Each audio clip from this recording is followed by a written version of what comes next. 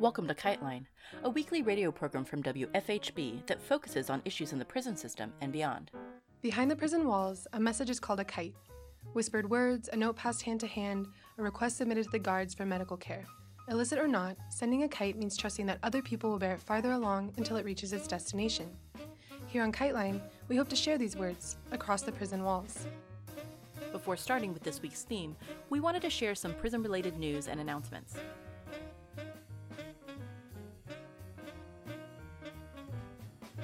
Juneteenth weekend saw the launch of a campaign called End the Exception to promote passage of the Abolition Amendment, a joint resolution co-sponsored by Senator Jeff Merkley and Representative Nikema Williams.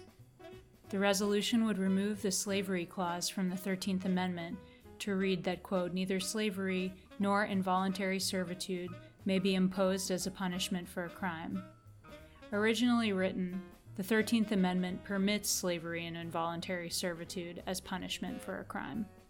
Today, the average incarcerated worker earns 86 cents per hour, but 5 states, Alabama, Arkansas, Georgia, Mississippi, and Texas, pay their imprisoned workers nothing. Incarcerated people work for the state and private companies manufacturing furniture for public colleges, making hand sanitizer, and laundering scrubs and linens for state hospitals.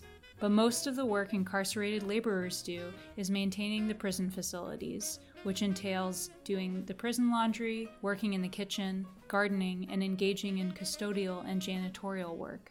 Some progress has been made on the state level, with Colorado, Nebraska, and Utah abolishing prison slavery in their state prisons. Groups such as the Abolish Slavery National Network are working with grassroots activists in 24 other states to do the same.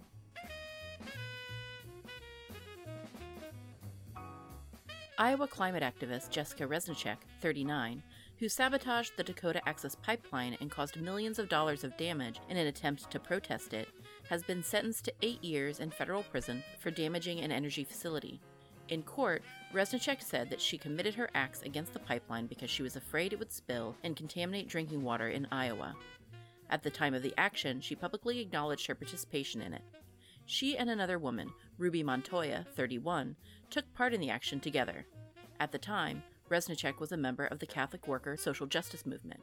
During her sentencing, Reznicek said, quote, "The toxins we enter into our waterways here in Iowa enter the Mississippi River," end quote. According to the sentencing guidelines, Reznicek could have gotten 20 years in prison because of prior convictions for trespassing during her activism, and a sentencing enhancement of terrorism for attempting to halt the flow of oil, retaliating for state and federal government's decisions to approve the project and wanting to prevent the government from condoning future projects like the Dakota Access. Montoya will be sentenced on July 30th. 12 prisoners went on hunger strike at Ely State Prison in Nevada in response to State Senate Bill 22, which empowers prison administrators to cut off postal access to people being held in administrative segregation. Prison administrators are using the new legislation to cut off access to whole segregation units at a time. The hunger strikers began fasting on June 22nd, which means they've completed 2 full weeks. We now have our monthly roundup of prison disturbances, as compiled by Perilous Chronicle.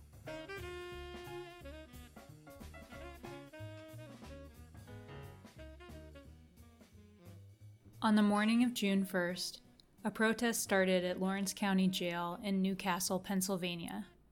Roughly 50 detainees were protesting the law library computer kiosks being out of order and refused to go into their cells before lunch. The Newcastle Police, County Police, and the County Sheriff's Office arrived at the jail and discharged a flashbang and pepper spray. No injuries were reported. A commissioner was interviewed by Newcastle News, stating, quote, "The inmates weren't fighting, they were just protesting, and all available units were called." In response to the computer kiosks being out of order, the warden, Brian Covert, responded, stating, quote, "It's an informational guide and online legal research tool tailored for inmates. I'm going to make sure that we get this fixed and hopefully we'll get it fixed today or tomorrow." On the evening of June 4th, a disturbance occurred at the Hawaii Community Correctional Center in Hilo, Hawaii. It was reported in a housing module designated for detainees awaiting trial. Plexiglass windows were broken and a small fire was started. The cause of the disturbance is unknown and no injuries were reported. Allegedly, the prison's emergency response team used non-lethal means to gain compliance. The Star-Advertiser also reported that at the time of the disturbance, 126 prisoners had received COVID-19 tests due to a recent outbreak. 37 tested positive. 3 women prisoners at Logan Correctional Center in Illinois launched a hunger strike on June 7th in response to their unit being flooded with sewage from a leaking pipe, causing the women to be living and walking through their own excrement, mold, and maggots. The women were denied access to hepatitis A and B shots, and 49 women from the unit were relocated by facility management to a unit formerly used as temporary housing during the pandemic. This unit lacked video conferencing kiosks and had poor Wi-Fi reception, which the women also cite as a reason for their strike. On June 9th, the women ended their strike upon being allowed to return to their unit following the pipe's repair. However, prisoners reported that the unit was not sufficiently cleaned and still smelled of feces. 2 detainees escaped from St. Francois County Jail in Missouri on June 7th. According to the Daily Journal, the prisoners escaped by removing a toilet sink unit from the jail wall and exiting through the plumbing chase in the early morning. They were recaptured a few hours later. On Monday, June 14th, 31 of 38 immigrant detainees being held at Bergen County Jail in Newark, New Jersey, launched a hunger strike to protest their ongoing detention. The hunger strike was also in protest of recent relocations and deportations done without notice to lawyers or targeted detainees. The next day, 14 protesters were arrested outside of the jail in an attempt to prevent an ICE vehicle from leaving to transport a detainee to a federal deportation hearing. 2 prisoners escaped from Southwest Multi-County Correctional Center in Stark County, North Dakota on June 15th. They were both recaptured a few hours after escaping.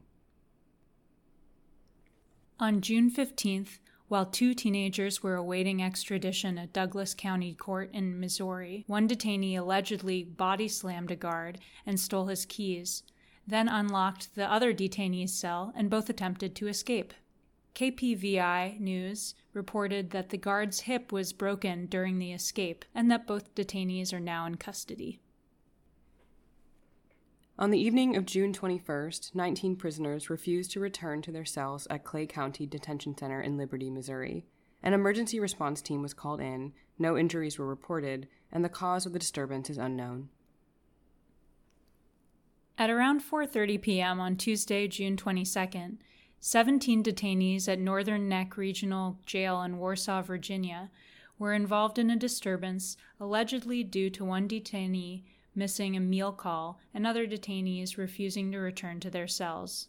According to the superintendent of the jail, as quoted by Richmond Times-Dispatch, quote, "Officers observed the inmates preparing to resist officer entry into the unit by throwing water on the floor, attempting to cover observation windows, tie sheets and blankets to access doors to prevent entry, fabricating face masks from the sheets, positioning mattresses as shields and barricades, positioning trays to be used as weapons, and covered surveillance cameras. 2 guards were struck during the disturbance, and a, quote, chemical restraint was used against the prisoners." 2 detainees escaped from Jim E. Hamilton Correctional Center in Hodgen, Oklahoma on June 23rd. Both were recaptured shortly after escaping custody. Lena Mercer of Perilous Chronicle reported that on June 23rd, 20 to 30 prisoners at SCI Phoenix, a 3,800-bed state prison facility near Philadelphia, began a hunger strike. The strikers are protesting against the use of an intensive management unit, IMU, or segregation unit, inside the facility. They hope to bring attention to the use of segregation units that they say most people do not fully understand. Inside these restricted release units, prisoners are held in isolation without programming and with no redress to remove themselves from the enhanced detention. Several of the strikers participated in the uprising at the James T. Vaughn Correctional Center in Smyrna, Delaware in 2017 and were later transferred to Pennsylvania through interstate compact. These prisoners, known collectively as the Vaughn 17, were charged with crimes following the uprising and have since organized jointly in their own defense. In a June 1st statement, written in coordination with Philly Anti-Repression, a Philadelphia-based organization that helps people organize against state repression, the Vaughn 17 group decried the conditions inside the facility. Quote, "Here we are housed in our cells with only 5 hours of recreation per week, no programs, no schooling, no jobs, or anything else involving rehabilitation." The strike concluded on July 2nd after the Pennsylvania Department of Corrections began meeting demands by acknowledging the existence of the Intensive Management Unit publicly, increased access to showers and phones, and the beginning of a path out of solitary confinement. One of the strike participants, Alejandro Rodriguez Ortiz, said in a public statement, quote, "We look at the 10-day strike as a success. We wanted to thank you for all your support. We can only do so much from behind enemy lines. We wouldn't be half as successful without our comrades in the world." 2 detainees escaped from Carson City Jail, Nevada on the evening of Saturday, June 26th. Sheriff Furlong of Carson City reported that they jumped the fence when taking out the trash and have been recaptured. 6 other people were arrested and, quote, 3 more people will be held accountable for aiding the escape. On the morning of June 28th, a disturbance occurred at the Swanson Correctional Center in Monroe, Louisiana. According to the News Star, prisoners barricade themselves inside a dormitory, using, quote, "beds and mattresses to block the doors, not allowing guards to enter." Monroe police were called in to breach the dorm. The reason for this disturbance is unknown.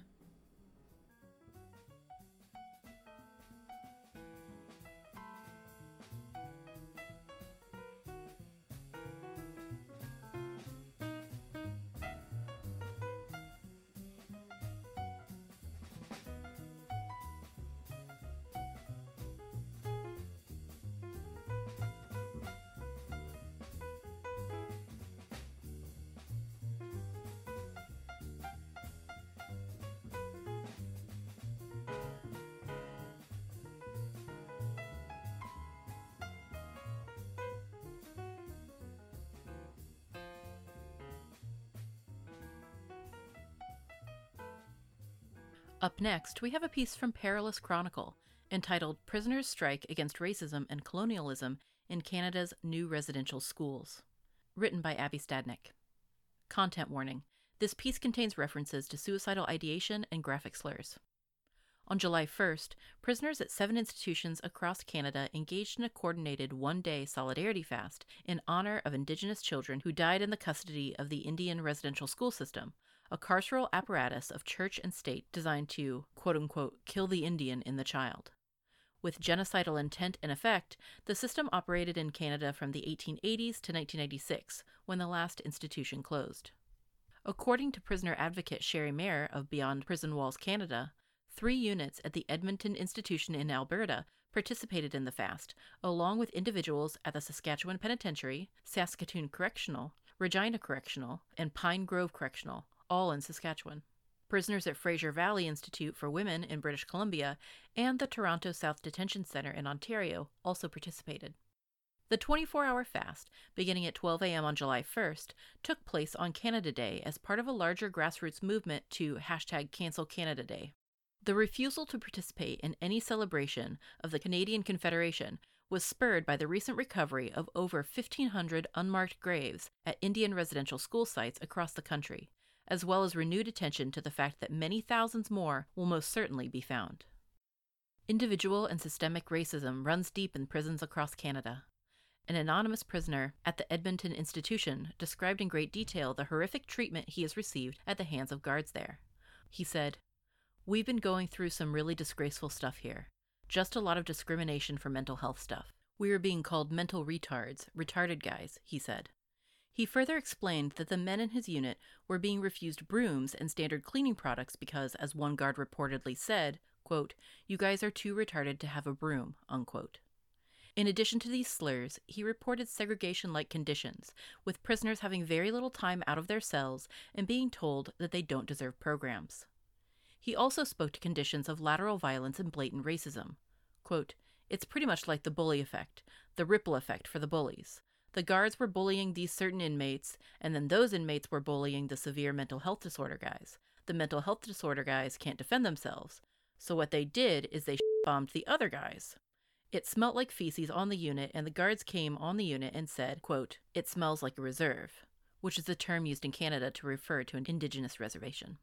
He also detailed the institutional segregation of white and Indigenous prisoners, noting that white prisoners were often treated better than Indigenous prisoners. His job, he said, was taken from him for no apparent reason and given to a white man. "They just targeted the Indigenous people in here," he explained. "I started really drawing my attention to that after the news broke about the children's deaths. And I started realizing that that's just the way it is here. You know, that white privilege is just the way of life inside these prisons. And it really started to affect me in a way where I just didn't want to live anymore. I just felt really suicidal." Unquote. In addition to the fasts and hunger strikes by prisoners, there were a number of solidarity actions organized by family members, advocates, and abolitionists on the outside. Dina Casey's, a mother of 2 incarcerated women who participated in the Solidarity Fast on July 1st, explained to Perilous correspondent Abby Stadnick what motivated her to participate. Well, I think it was important to not only stand in solidarity with all Indigenous inmates or in any inmates, but with also me and my daughters both had really heart-to-heart talks, and them realizing that their mother and their father, both of us, were Indian residential torture camp survivors. Their dad passed away. He didn't have that opportunity to heal at that moment. So, and then there being intergenerational trauma, and then realizing that those inmates in there, they're not only going through what we're going through, but they're going through it like in such a deep way because they're locked away from their family. They have no support system in there, you know. So they came together in solidarity to bring awareness and to honor those children, those 215 plus children that have been found dug up in such a horrible way, right?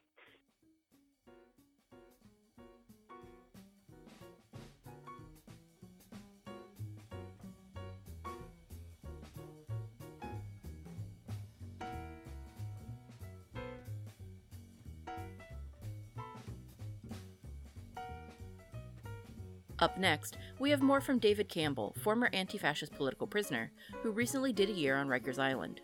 In this segment, he continues to talk about sticking it up, the various ways that prisoners resist their confinement.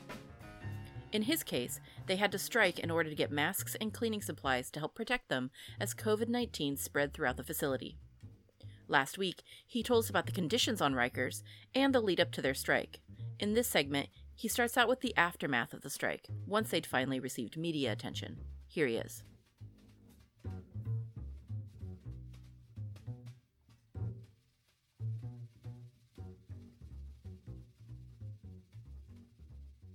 After that press conference thing, and we were like, you know, okay, so it's out there now. Like, they're gonna look bad if they don't do something, right? They, you know, started delivering cleaning supplies to the dorm, like sponges and mops and like, you know, different disinfectant solutions and soap and stuff that, you know, we'd just been running out of, and like there wasn't much of it. And I think partly due to the fact that they like loaded this dorm up in a very short period of time for their whatever stupid bureaucratic like plan they had. And they just like, they didn't have enough hand soap like stocked to accommodate twice as many people, you know, like there's not very much like good planning going on Rikers. So, yeah. So, and they had been like, oh, we won't be able to get more for a few days or whatever, you know, and like once it went they started bringing all these cleaning supplies. And then I think about 2 days later, they started releasing people. That was when they started, like that was crazy too, when they started releasing people. The social worker guy who looked like Forrest Whitaker, who lived in this, I didn't live, but like he had his office in this weird like little cubbyhole space, like kind of beneath the staircase. And yeah, this like 5 foot tall, like Forrest Whitaker looking guy would just like come out from out of the stairs, and that's your social worker. And he's like, all right, listen up. If I call your name, you're going home. Starts reading off names. People were like what? Like crowding around the bubble. The bubble's like where he was reading from. There's like a CO station that has plexiglass windows. So they have like their buttons and their like computers, and they're separated from you by like a plexiglass wall. And we call that the bubble because you can't get in. You'd have to go out of the dorm, and they have to push a button to open that door from inside the bubble. So he was reading this out from the bubble. People are crowding around the windows, the plexiglass, and just like, it was crazy. I mean, so out of 48 people in that dorm, everyone except 12 of us went home overnight, literally overnight. And it was insane. I had a lot of good friends that just like walked out, and I was so happy for them. I had one friend who had an ICE warrant. New York City, a lot of people know, doesn't share information with ICE. But if ICE finds out about your case, like if it's reported that you're an undocumented immigrant and you robbed an old lady or something, then like the New York City government or DOC cannot stop ICE from showing up in the intake pens the day you're supposed to be released and taking custody, right? Because they're feds, they have like higher, so if they find out about, so that's what happened to this guy. He had a case that was kind of high profile, and there was some reporting on it, and it was reported that he was undocumented. So he had an ICE warrant. So the day that he was due to be released, he would have been taken into custody and probably spent a few months in an ICE jail just to with him, and then been deported. But because he was released early, first of all, he only did about half his time. He walked out. And then, I talked to him once, and he was just like hanging out with his girlfriend, drinking and smoking, having a blast. And then I couldn't, he wouldn't pick up his phone anymore. Like a couple of days later, I spoke to him after I got out, and he just left, went back home, back to the home country, and like had no trouble with ICE because it was mid-corona. So like a lot of like that happened, which is like unheard of. You know what I mean? Like that is like once in a century. Like that is crazy, man. So I didn't get released. It was unfortunate, but yeah. But when everyone left, they left all the too. So we just became wealthy, like incredibly jail wealthy. Like all these like mattresses, and they weren't like on their. They weren't like, normally they would like have people down there to like confiscate all the mattresses and put them in storage, but like they weren't.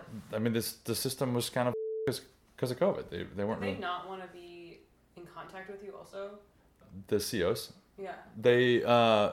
There was some avoidance of that. So like there's a policy where like the captain comes in and walks the dorm every hour. So a captain comes, more or less, just about every hour, and just like signs the logbook, right, and then walks the entire length of the dorm, like checks the fire exit, make sure it's locked, whatever, and then signs off in the logbook and walks out, right? So like you started to see like a captain would come in and kind of look around and just stand by the door and sign the logbook. And like instead of walking down the aisle, like, you started to see sometimes the COs would stay in the bubble for long stretches of time. There's a CO in the bubble, and then there's a CO on the floor. That's your floor officer, right? There's like, usually a little chair or something there. COs would not sit in that chair on the floor, even if that was their post, the floor officer post.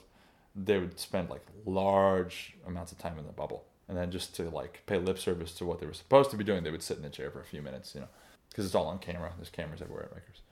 Yeah, they started to avoid. They also started to, like at the beginning, treat us like, that was actually, it was infuriating, but I can't really, like it was just dumb. There were anecdotes people were reporting about COs, just treating inmates like lepers, like, oh my God, get away from me. You're gonna give me the Rona, and especially after there were a few guys in our dorm that started to get sick, oh, Mount Forlow and North, like, I heard you guys got the corona, like, get away from me. I can't do anything for you. This is like a friend of mine went to intake to get a new ID band. You have to wear a wristband and if you don't have that, like, it's a problem. So he went to get a new one, and the woman, the CO who was handling it, was just like refused and walked away because she had heard that there were sick people in our dorm. It's like, well, that's like your job. It's like I don't have any control here. Mm-hmm. Like, so, like that. Yeah, it's just really, first of all, it's ignorant as shit. Like, you're the one going out into the world, not wearing a mask and coming back in here. So, yeah, an inmate, like, once it gets in among the inmates, it's going to spread like wildfire. So it's possible that we could give it to you. But, like, really, I think we should be at least equally concerned about getting it from you, right? And, like, there's just no, it's just dumb. Really dumb. Did you get sick? No, not that I'm aware of. I didn't feel sick. which is pretty amazing. It's like pretty amazing. I did not get sick. So we got masks the day that we stuck it up, and they said they were gonna give us a new mask every week. But let's talk about masks real quick. So they said they were gonna give us a new mask every week, which is like, I understand there was like a mask shortage or whatever, but a little disposable surgical mask once a week is like not great. They're supposed to be like 48 hours max, I think. Yeah. And, they weren't allowing people to send you masks, like anything fabric, like, like a homemade mask. Oh, no. You can't send that. No, can't have that. And then I think Meek Mill and Jay-Z donated 100,000 masks to Rikers. Yeah. Big shout out to Meek Mill and Jay-Z. Yeah. So, like, that's crazy. But that happened, like, I don't remember the exact time frame. I think it was around the same time that it was reported that the DOC had physically taken 30,000 masks from a storage unit on Rikers Island and given them to the FDNY after the FDNY had said that they had more than enough PPE to last through, the next 6 months or whatever. And Rikers had said that they didn't have any masks, right? So it's just clearly like bullshit on a couple different people's parts, right? And here we are, like, striking for something as simple as a mask, right? And the strike, I mean, listen, now I can talk about it and it seems like, it's a thing that happened. But, like, it's just that it's in the past, and it's like this thing that I've talked about a bunch of times, you know what I mean? Like, it's at that, but, like, at the time it was like, dude, I mean, you lose good time for this, And again, for people who are doing longer bids, maybe it seems kind of silly, but man, I wanted to get in and get out. 12 months is plenty, right? And if I start losing good time, I add another week, I add another month, and max, I could add another 6 months to my sentence, right? And when you have a short sentence and you're looking forward to getting your life back on track ASAP, that thing starts to matter. It's sort of thing that starts to matter. So it was like a real, it was like a tough decision. It was like, dude, this is what we got to do. I mean, we can't even get masks. Like, we're like begging for masks anymore. So we did end up getting masks, and they were kind of not as regular as they should have been. At a certain point, I would say maybe by like May or June, they seemed to somewhat have coronavirus under control in Rikers, and masks were pretty regular. But like when I left, I got out October 16th, 161st anniversary of John Brown's raid on Harper Ferry. So I got out October 16th, and like the numbers were starting to tick up. I guess we're in like the second wave now, and it was starting then, right, mid-October. So like the last week I left, they were starting to be like, yeah, we don't have masks. You would go to the bubble and ask for a mask. Oh, we're out. We're trying to get some more this week. Like, it started to become an issue again. So it was patchy. Well, that's like, too long, didn't read. It was patchy. But we had masks regularly for a little while after we went on strike to get them at all. And again, big shout out to Jay-Z and Meek Mill.